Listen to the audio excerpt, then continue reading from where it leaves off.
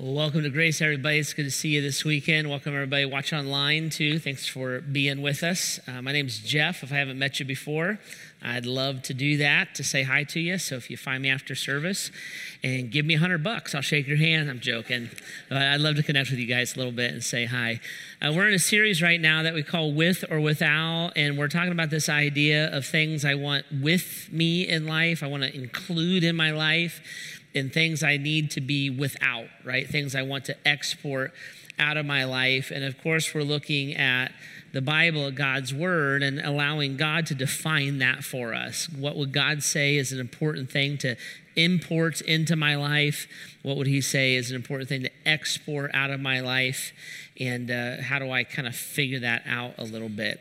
We started this conversation last weekend, and this series is a little unique at Grace in that it's going to be the most helpful for you if you stay up to speed with it some, because it's going to kind of build on each other.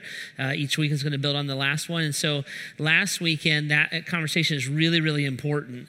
And it's out there. It's online. You can get a podcast. You can watch it off the app, all those kind of things if you want to. But the gist of it was this. We looked at the book of James, and the Apostle James taught us that in order to make changes in our lives, we have to go to God's Word for that, right? So he uses this metaphor. He says the Bible, God's Word, acts like a mirror for me. And when I look at my life in the mirror, what it's going to do is the Word of God is going to reflect back to me the reality of who I am and who God is and what God is like. And the Bible says that if I look in the mirror and walk away, forget what I look like, and I just hear the word and I don't do it, then it's kind of useless. But if I look in the mirror and look intently into the perfect law of truth, it can bring about life change. It will give me spiritual life. And we learn that the key to all of it is this, is that when I look in the mirror and I look intently and God says something to me in essence through His Word, that what I have to do is humbly accept the Word of God planted in me. So I'm not rationalizing anymore. I'm not justifying. I'm not ignoring the Bible, but I'm accepting it. I'm kind of pulling my pride down, and I'm accepting what God says as truth, and then asking the question, not how do I get around it, or do I even want to accept that or not? I'm asking the question, how do I implement that, and how do I actually weave that into my life? So the key to life change is that, right? The key to life change is looking at the mirror, getting the reality, not my opinion, my life experiences, what's normal to me.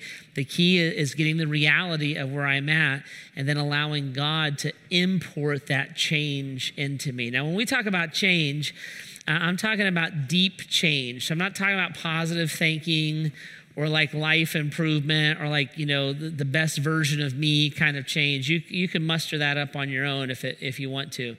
I'm talking about change that is in the heart and it's connected to the soul, spiritual change. And the Bible tells us that it's out of the heart, out of the soul, that all of life springs. It's the wellspring of life. So if my heart is off kilter, or if my heart is polluted by sin or secrets or lie, then the rest of my life will follow kind of where my heart is anchored at. And in order to change my heart, I have to do some deep work in order to do that. My experience has been this. My experience in my own life, and then 25 years of being a pastor, my experience is this, that when it comes to deep life change, you have to be motivated to do that, okay? And usually that motivation is not just a recognition of truth. So there's this old phrase in the church world, God said it, I believe it, and that's good enough for me. That's rarely true, right? So usually God says it, I hear it, and I'll consider whether I want to be a part of it or not, right? It's usually the way we actually think. What happens when we are ready to change, my experience is, usually there's some level of pain that has come into our life, where I look and I say, this hurts, or this is so frustrating that it hurts, or I'm tired of hurting people that I love. There's some level of pain that comes into my life where I will look and say, enough's enough. I'm done. I don't want to go back there. We have to break out of these cycles. Our relationship is not going to survive another round of this, right? So there's something deep that happens that would cause us to look deep within and say, in essence, I don't care what it takes. I just don't want that to happen again. And I want to break out of these cycles and not repeat them.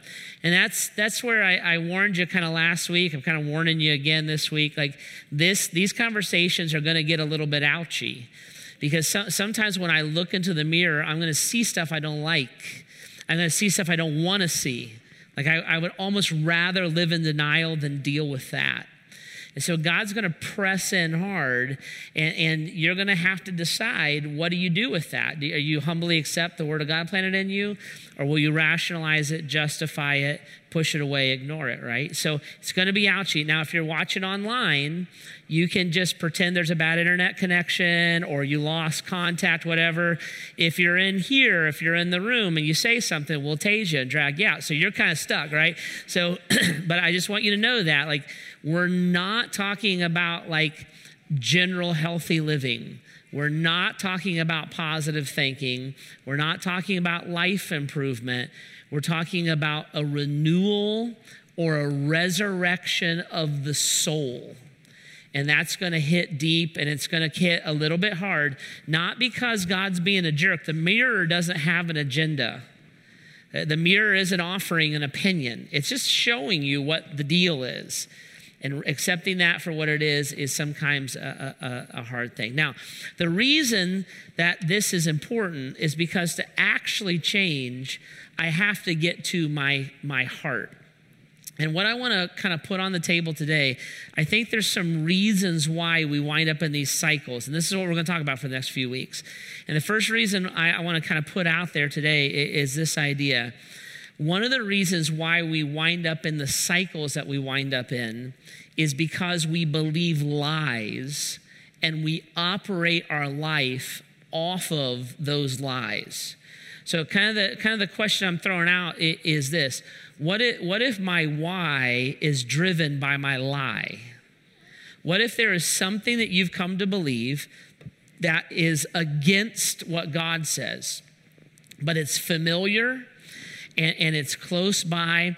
What if the reason why I'm in this pain, or why I'm in this cycle, or why this relationship broke down again, or why I do this thing I swore I would never do, or why I hate this part of my life, what if the why is driven by a lie? If we could identify that lie, expose it, and bring it into the light, allow God, invite God into that, could we get a different outcome, or could we break a cycle that we don't want to be in? What if my why is driven by my lie? Now, this is a big deal, because the reason this is not like self-improvement, positive thinking, that kind of stuff, is because of where lies come from, all right? This is huge, ready? Lies don't come from the head, they come from the heart. Lies don't come from the head, they come from the heart. When I believe something enough that it's governing me, almost to the point that I may not even realize it's governing me, that's not something that got in your head, that's something that got in your heart. And the Bible would say this, that when you deal with a lie, you must deal with it for what it is. It is a spiritual issue. It is not an emotional one, an environmental one, or a mental one. It's a spiritual one. In fact, Jesus said this about lies. He's talking about them in John chapter 8. He says, the devil is the one. He was a murderer from the beginning, not holding to the truth, for there is no truth in him. When he lies, he speaks his native language, for he is a liar and the father of lies. When I believe a lie and it locks into my heart, it locks into my life, that lie originated from Satan. It didn't originate from my thought, my environment, or my upbringing. The lie originated from Satan. That's why lies lock into the heart. They don't just lock into the brain. So you can't just fix them through the brain. right? When you believe a lie, if your why is driven by your lie, when you are in that scenario, you can go to counseling all day long. And I am a very big proponent of counseling. I think it's wonderful. I've gone, Heidi and I go once in a while to Tune Up Our Marriage. I am all about counseling, but a counselor cannot fix your heart. A new set of exercise cannot fix your heart. Happiness cannot fix your heart. The heart has to be resurrected. And only God can do that. Only Christ can weave out a lie that originated from the mouth and the mind of the evil one. So these become spiritual issues, not emotional or environmental issues, right? And if my why is driven by my lie, that lie originated with the evil one, and that lie is meant to steal, kill, and destroy me. Because Satan hates everything God loves. Okay, God loves you, Satan hates your guts. So if my why is driven by my lie, I have to go to the heart to deal with that and understand it, okay? So could it be that the cycle you're in, the frustration you're having, the pain that is happening in your life and you're causing to others, could it be because you believe a lie and you've been operating off of that? Now, I need to put some skin on this for you. So I want to illustrate it. I'm not going to tell your lies and your secrets, but I know them. But I'm not going to.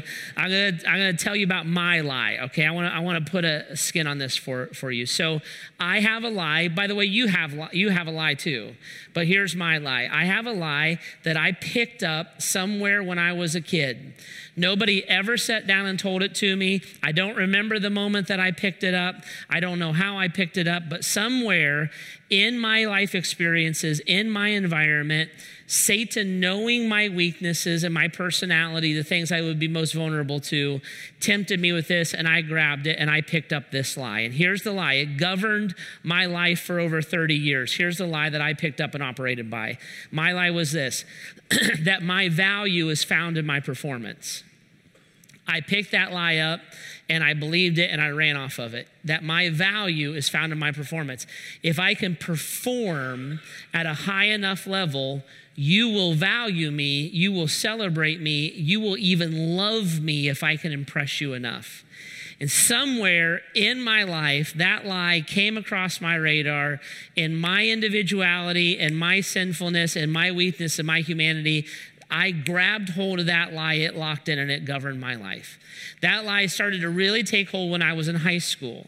If you came into my bedroom in high school, you would have looked to the left, and there was a whole wall in my room of plaques, ribbons, certificates, and trophies. If there was a trophy or a plaque or a ribbon that could be earned, I was going to earn it. I was going to smash your face to beat you to that trophy, because I believed that if I performed and I got that trophy, it gave me value. I hung all those things in my room. I looked at them every night. I'd literally fall asleep looking at my trophy wall every night, because I would look and say, I succeeded, therefore I am valuable. I must win. I want that trophy. If you win that trophy, you could be my best friend. If you won that trophy as my best friend, I wasn't happy for you. I was out to get you, right? I was going to beat you to the plaque next year, right? Because I believe that I gain value through performing. That lie went then with me into college. And then in college, it turned into how I approach relationships. So I was going to be the best at relationships. If I was your friend, I was going to be the best friend you ever had. You were going to wonder how you ever existed without me being your friend, right? When I met Heidi, it went into my relationship with Heidi. And I would look at Heidi, and I wanted to love Heidi. I do love Heidi, and she loved me and all the rest, but I also wanted her to be impressed with me.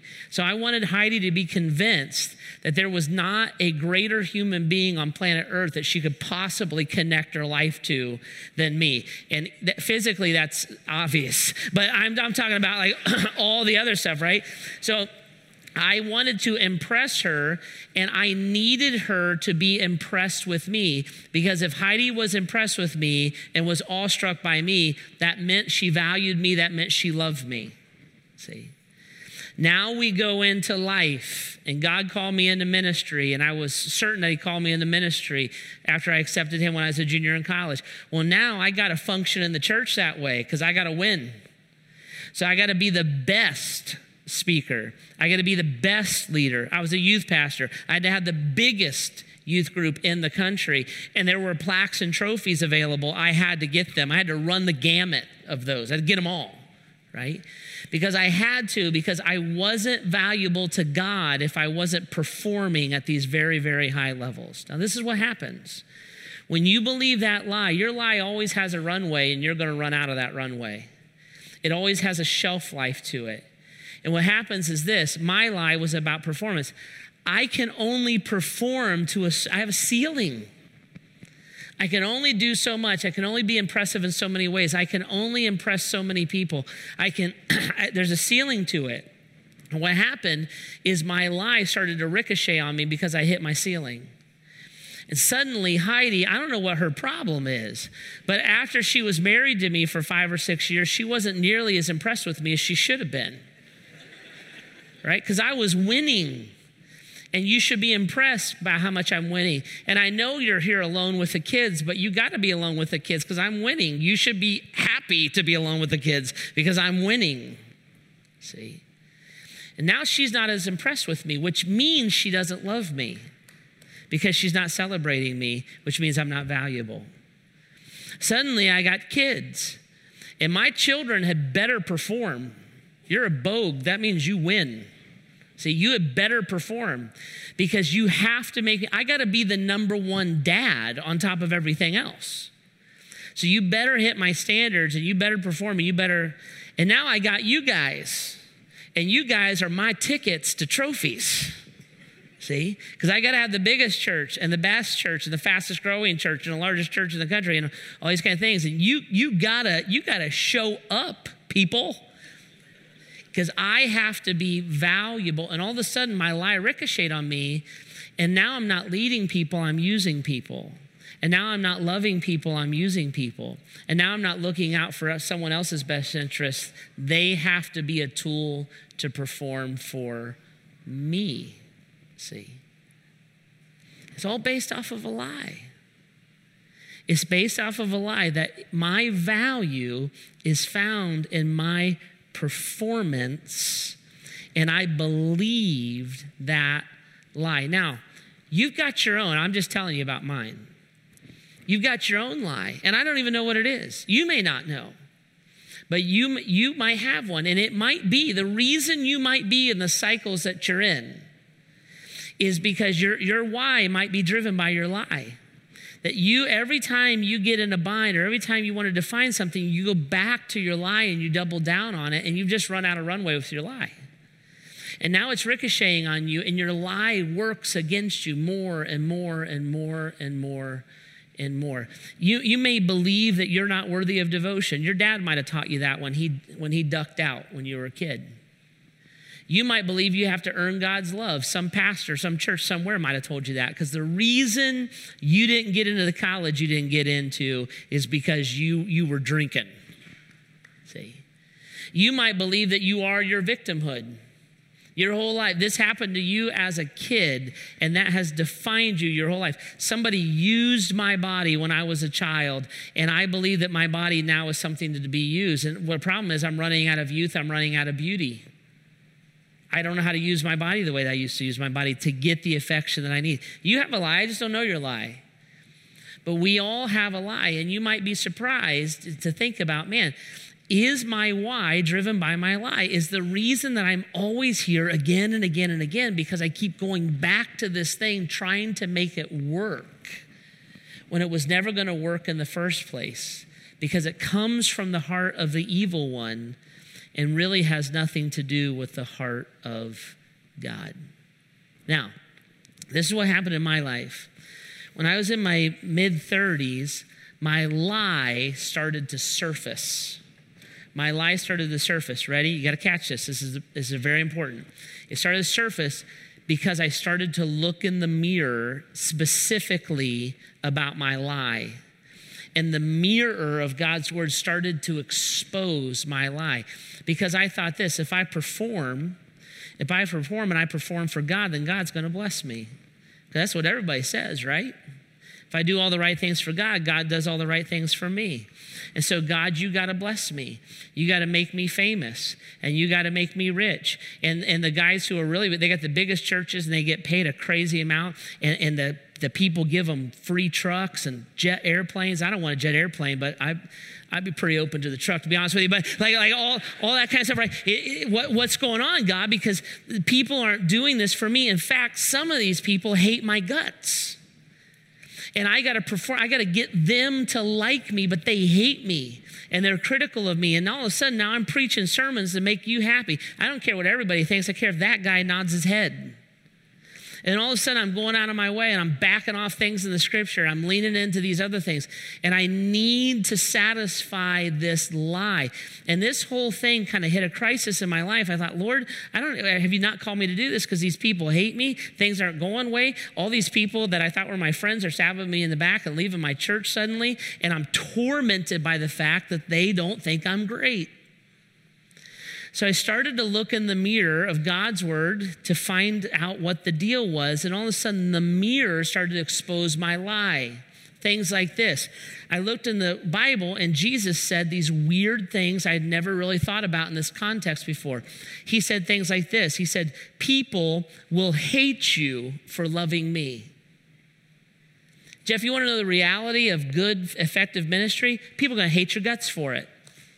He said things like this. He said, you're going to be persecuted for righteousness. Nobody's going to applaud you for doing what's right. They're going to hate you for it. In fact, if you invert the logic, it's fascinating. You could say this, if I'm not being persecuted, it might be because I'm not living righteously. If nobody criticizes my faith, it might be because I'm not living by it. See? Things like this. Paul says, why would you be surprised when these things happen to you? The normal thing for someone who is following Christ is to be hated and to be put down and people to stand against them.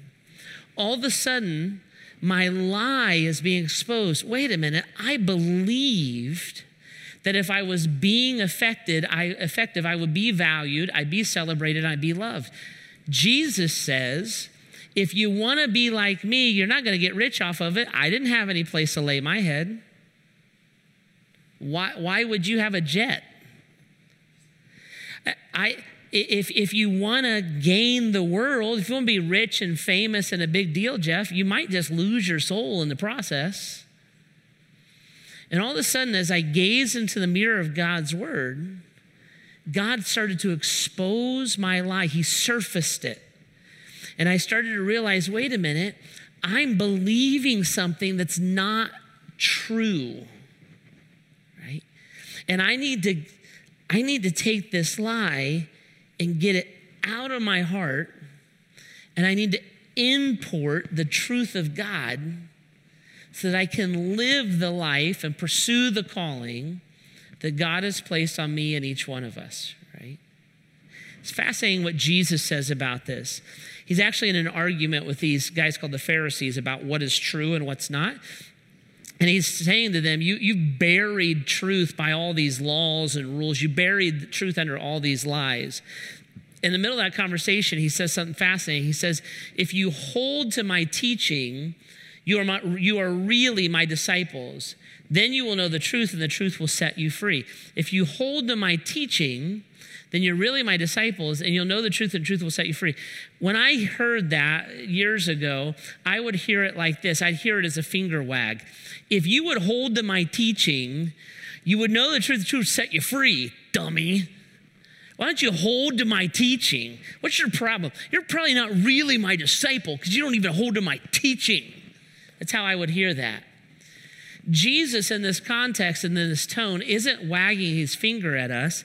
He's assuring us of something. He would look at us maybe and say it this way. If you want to know if you're really my disciple or not, there's a way that you can figure it out. When you hold to my teaching, you're really my disciple. because you can know the truth. The truth will set you free. Something has happened to you if you become a follower of Jesus Christ. If you have repented of your sins and asked for the forgiveness of Jesus Christ, the Bible says that not only are your sins forgiven, but something supernatural happens within you. You are indwelt with or filled with the Holy Spirit. And one of the main jobs of the Holy Spirit is to help you and I distinguish what is true. Jesus is looking at these Pharisees and he says, listen, here's the problem with you guys. You're not filled with the Holy Spirit. You're not actually my followers. My followers can know truth and hold to it. They can recognize truth. They've not been able to recognize truth before. They were blinded in their sin. They were lost in their darkness. But my followers, my real disciples, they can know the truth. They can hold on to the truth, and that truth is going to set them free. Jesus would look at us and say, guys, listen, your lie is going to drive you. But you have, as a follower of Jesus Christ, you have a new power. Later on, Paul is going to call it a divine power. You have a power within you to see what is true, to recognize it, and to take hold of it. Colossians says you have the mind of Christ. You can understand the things that God teaches in the Bible because of the power of the Holy Spirit within you. And my disciples are people, it's not a finger wag, it's a definition. My disciples are people who are marked by that idea, that they're looking for truth. They don't want to rationalize truth. They don't want to complicate truth. They don't want to find ways to push truth away from them. They are marked as people who hold on to it when they find it, and the truth becomes the definer of who they are. And that truth is going to set them free. When I looked into the mirror, trying to figure out why I'm like this, the mirror reflected back to me the truth of Christ. And then I'm left with a decision. Do I humbly accept the word of God planted in me and hold on to the truth, or do I discount the truth? Here's the reason why that verse doesn't apply to me. Do I rationalize the truth? I do most of that. I mean, come on, God, you're getting legalistic. Do I justify my own truth? You know, the way that I read that verse is, or do I recognize it, grab it, and hold on to it because I'm desperately motivated to be free? Now, guys, the truth sounds exciting until you realize that I have to let it displace my lie. Because my lie is a friend. My lie is a life companion. My lie feels comfortable and right to me, right? To hold on to something that I'm unfamiliar with. To hold on to something that is not as time-tested in my life as my lie is a very foreign feeling. I actually believe that's part of why Jesus says, hold on to it. Take hold of it, he says in another part of Scripture. You got to get a grip on that thing because it's going to feel foreign if it has not yet been discovered and has not yet been implemented into your life. And it's fascinating what the Apostle Paul says. He says you take hold of that truth, and then you're actually going to have to kind of go through like this process of self-discipline a little bit, because that it's going to feel so weird to take hold of that. It's not going to feel instinctual. What feels instinctual is operating in my lie. So to start operating in the truth, I had to put in like this little bit of self-discipline. Paul calls it taking your thoughts captive.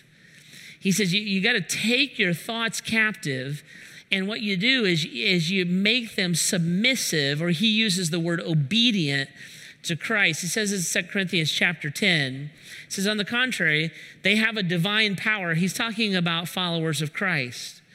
I don't have a power, but there's a divine power within me, the power of the Holy Spirit and the Word of God within me.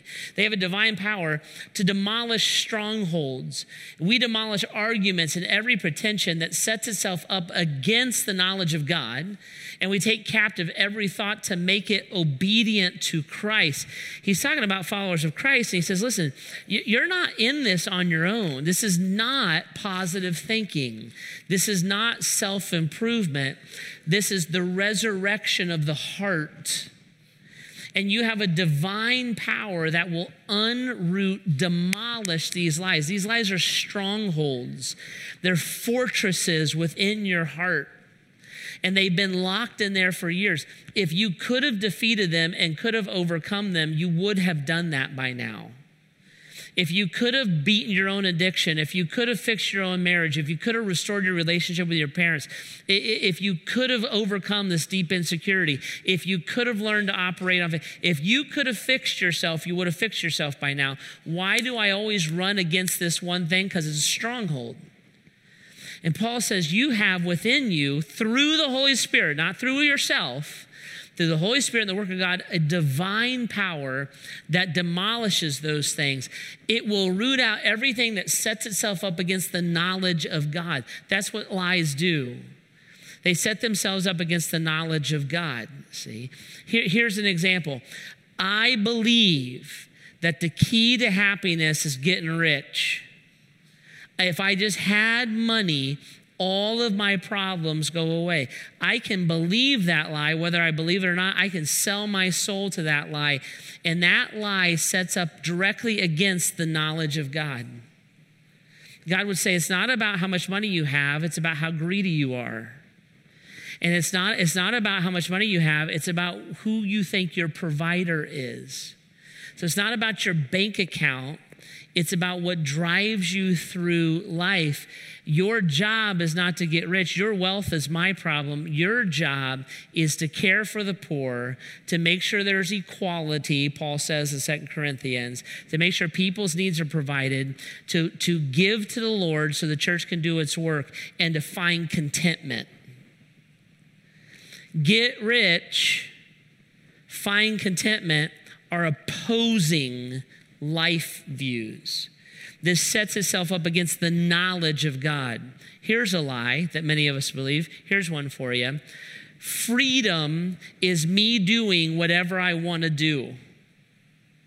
So I'm going to smoke it, drink it, sleep with it, whatever it is I want to do, I'm going to do. That's what freedom is. And the scripture would say, actually, that's enslavement because it's sin. It will destroy you in the end. Freedom is found in submission to Christ. Submission is oppressive. Submission is freedom. That lie set itself up against the knowledge of God. It's going to work in the direct opposite. My value is found in my performance. Your value is found in who you've been adopted by. If you perform for men, you will distance yourself from your heavenly Father. That lie set itself up against the knowledge of God. And Paul says we have a divine power to expose it, to find it, and to demolish that stronghold. And the way that we access, so to say, or utilize, so to say, that divine power is we take captive every thought to make it obedient. When I start to go down the path of my lie, I grab that thought and I make it subject to the truth of God. That will not feel normal at first because we've lived in our lies so long that what feels normal is our lie. It feels the opposite. When I drift out, I'm just going to do what I've always done. Grab the thought. What did God's word actually say? Let's operate off of this. But it feels weird. It's okay. But it takes longer than I thought. That's okay. But I thought it was going to be instant. Doesn't work that way. I'm going to grab it, make it captive, and subject to God. I'm going to live with truth and live without my lie. And if the why is driven by my lie, the only way to to have a different reality is to bring a different foundation into my life that I'm willing to live by. Guys, I think that is actually the hard part. I think the hardest part of all this is actually learning to live in the truth, right? It's easy to get excited about the truth. It's easy to hear God's word and to walk away and forget what you look like in the mirror. It's hard to do God's word. Because I can get you hyped up about it, right? So if I can explain it well and make sense and give you hope of a different outcome, in these moments you can be excited about that, right? Because it all makes sense and it's easy. It's like living healthy. If I talk to you about all the benefits of living a healthy lifestyle and all how if you exercise, you're going to have more energy, and if you eat right, you're going to have a clearer mind, and if you push these things out of your life and bring in all these vegetables, you're going to feel 10 years younger, and you're going to be all hyped up about that. But when you sit down in front of that Donato's pizza, man, right?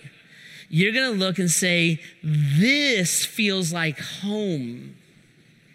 This feels like a reward.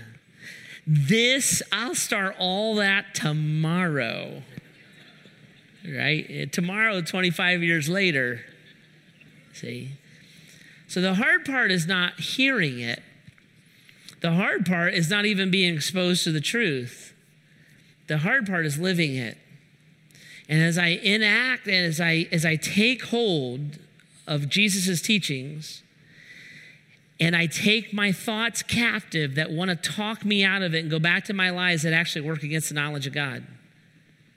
Demolishing strongholds is a violent process in our hearts. That is not pretty. It's difficult, see. But if I will allow God to do that, then what my reward is freedom. Let me give you some examples of this. Here's a lie that a bunch of us believe. I'm unworthy of devotions. Bunch of us believe that. I'm unworthy of devotion. Where'd that lie come from? I don't know, sometime about the time my dad walked out on me. That'll teach you that lie, right? When my friend betrayed me, when this person didn't react, who knows where you picked it up? But over the years, you can pick it up. I am unworthy of devotion. Nobody's been devoted to me. I'm not sure I can be devoted to anybody. In fact, I'm scared to death. I'm scared to death of being married. I'm scared to death of having kids, because every example of that relationship in my life is broken down in one way or another. I don't believe that I'm worthy of that. You can use me, you can abuse me, but I don't think you can be devoted to me. So I'm going to live in relationships in which I'm used and abused, and it's going to be familiar to me, and those cycles are going to repeat themselves and repeat themselves and repeat themselves and repeat themselves. The lie surfaces because of the mirror, right? I'm going to look and I say, what does the mirror say? Because I believe I'm unworthy of devotion. What does the mirror actually say to me as a child of God about the heart and the mind of God? Well, the mirror might say this, for instance, Psalm 68, God is a father to the fatherless, and God sets the lonely in families. Now, here's the temptation. That's what the mirror says. That's what God's word says. The temptation is to not humbly accept the word of God that's just been planted in you. Father to the fatherless, God's not a father to me. Yes, he is. I want a real father. You've got one. No, like a real father. You've got one. Well, that's not the kind of father I wanted. Well, we're not having that conversation. God is a father to the fatherless. It's not whether God is or isn't your father. It's whether you accept him as your father. He is that.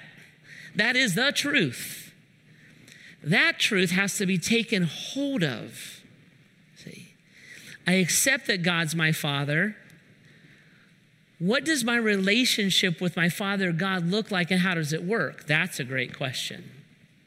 That's a question that should be explored. See? It's not whether he is or isn't. He is. How does this relationship work? God sets the lonely in families. No, he doesn't. Yeah, he does. Well, I'm still single. What's that got to do with being a part of a family? Well, it's not what I wanted. Well, that's a different conversation. The lonely have families. Who's my family? Well, you're sitting with them. The metaphor God uses the most about the church is the metaphor of a family. It's a spiritual family. What is a life group? It's a spiritual family. What is a set of relationships that are Christ-centered? It's a spiritual family. What is a church? It's a spiritual family. Well, that's not the real family. Yes, it is. Well, I mean like a real family. It's a real family.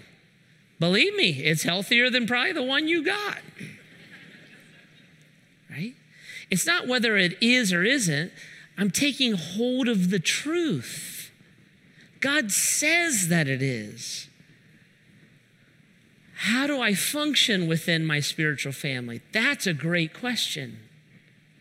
How do I navigate until I have that set of relationships where I'm closer than a brother to someone who I'm not biologically related to? That's a great question. The question isn't whether it's true or not. See, because it's true and you've discovered the truth. And because of the Holy Spirit within you, if you're a follower of Jesus Christ, you even have the ability to figure it all out. But I must take hold of it. It's not a real family. Grab that. It's a lie. Make it subject to Christ, who, by the way, is your brother spiritually. And you have the same heavenly Father. You are joint heirs. Jesus is your spiritual sibling. See how that works? I take hold. I capture it. I know the truth. And the truth sets me free. Instead of this cycle of my dad and my family and my mom and my brother and the betrayal, instead of that cycle, that stronghold is broken by truth. And I'm moving down a completely different path in my life and embracing help and healing and freedom that I would have never found on my own. Here's another. A lot of us believe that. You know why your marriage doesn't work well? Because you didn't get married in the church. That's why you're not happy like me, right? You know why your car won't start? Because you didn't tithe. If you tithed, your car wouldn't break down. Let me tell you from experience, that's not true. I just tell you, right? You know why? You know why good things happen in your life? Because you quit smoking. Whoa, wait a minute. All of God's love is conditional? Well, yeah, you get your act together. God gets his act together with you. Is that why 10 of the 11 remaining disciples died a martyr's death? That doesn't seem like a life full of prosperity and health. That doesn't remotely align with the scripture. It's not true. Does God's love have to be earned? What does the mirror say? The mirror says this: he who did not spare his own son, but gave him up for all of us, how will he not also, along with him, graciously give us all things? Do you have to earn God's love? God gave his only son for you to save you from your sins and to give you a life of spiritual abundance, not physical abundance, spiritual abundance. He did that before your great-great-great-great-grandparents were even conceived. Before the foundations of the earth were laid, he knew you, loved you, and gave his son for you. You have to earn God's love? Or do you have to receive God's love? Is it already offered? Well, I thought you had to go to church. That's not why we go to church. Well, I thought you had to give money. That's not why we give money. We don't do it to earn God's favor. We do that from love, not for love. Grab that thought and make it subject. How much would your spiritual walk with God change if you weren't afraid of him pulling the rug out from under you? How much would you operate from joy instead of obligation if you knew that no matter how good of a Christian you are or aren't, God still loved you, believed in you, and wants what's best for your life? How much would your perspective on trials change if you realized they were a blessing in your life and not a curse? God already loves you. It's not true. But I was taught, grab it. Take hold of this. Make this subject obedient to Christ, and you will be set free from that lie. Here's a huge one. My victimhood is my identity. My victimhood is my identity. Hi, my name is Jeff, and I'm an addict. I'm an abuse victim. I'm abandoned by my husband. I am an orphan. I am underprivileged. I am poor. Hi, my name's Jeff, and I am. And for many of us, what happened in our childhood or what happened as we were growing up defined us, and we keep functioning in that definition. Somebody abused me, they hurt me, they abused my body when I was a child, and because I think of myself as a sexual abuse victim, I only interact with other human beings from that perspective. I don't see myself as valuable, I don't see myself as worthy, I don't see myself as a son or daughter of God. I see myself as somebody who should be used. That's what I'm used to doing. My victimhood defines me. Don't you see, Jeff? God loves me, but only because he has to. I might get to heaven by the skin of my teeth. Maybe because I am just what does the mirror say? What's the reality of it? Maybe something like this, Romans 8, no, in all things we are more than conquerors through him who loved us. Because of Christ's love for us, because of the power of the Holy Spirit, I am a conqueror, I'm an overcomer, I am victorious, I'm a son or a daughter of God, I am a joint heir with Jesus Christ, I am a royal priesthood, I'm a part of a chosen nation. I am not a victim. I was victimized. It's part of my story, but it is not my future. It's my past. It's what I was. It's not who I am. See? You take hold of it. Grab the thought. It's not, I know I'm used to thinking it, but it's not true. Make it obedient to Christ.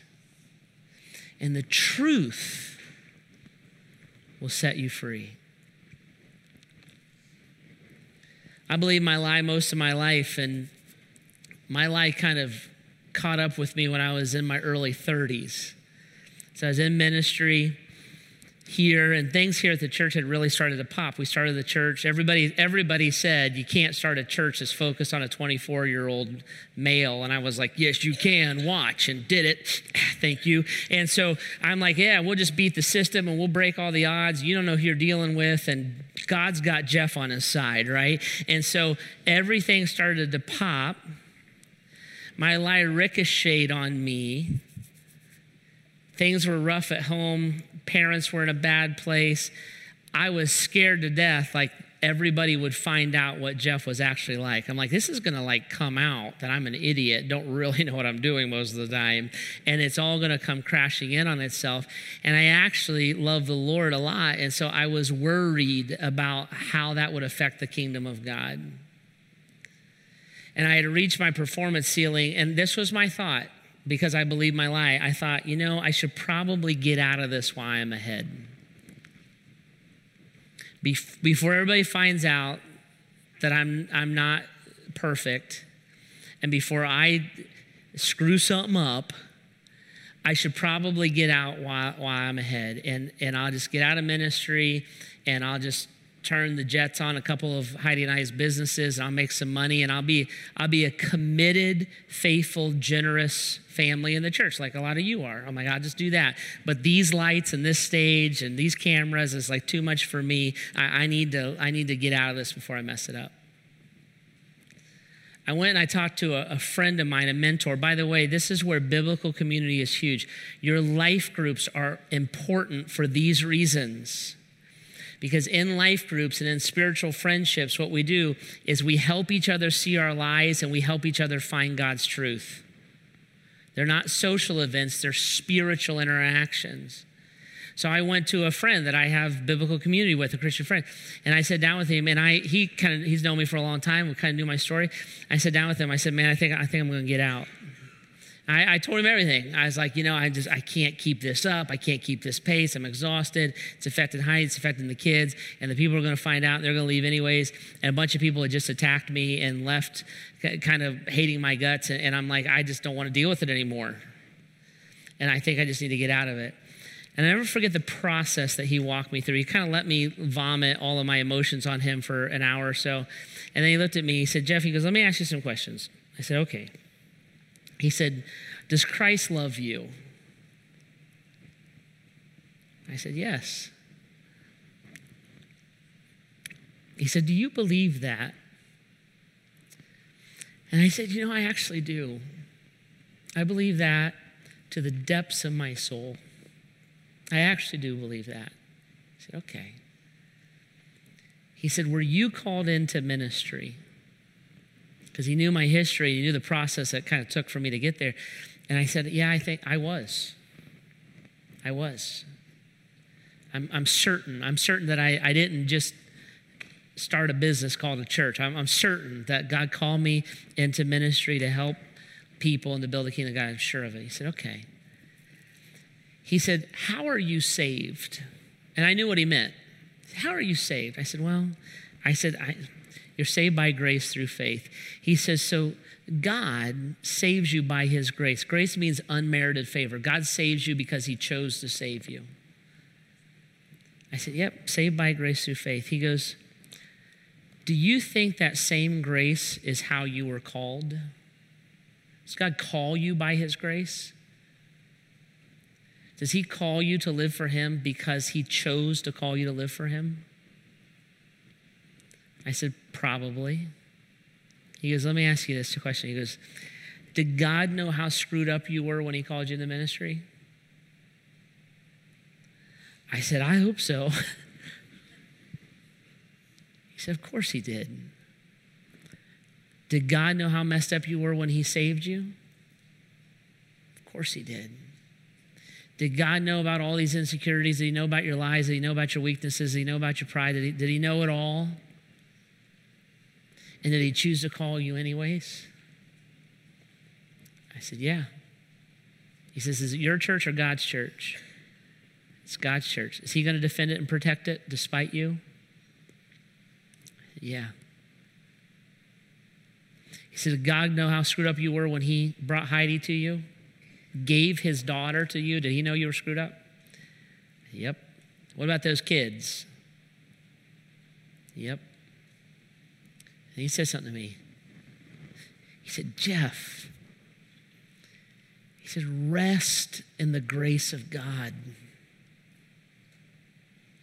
Of course you can't perform at these levels. You were never meant to. It's a lie. Rest in the grace of God. Love Christ, love his people. End of conversation. And God will defend and define and build his church how he chooses to.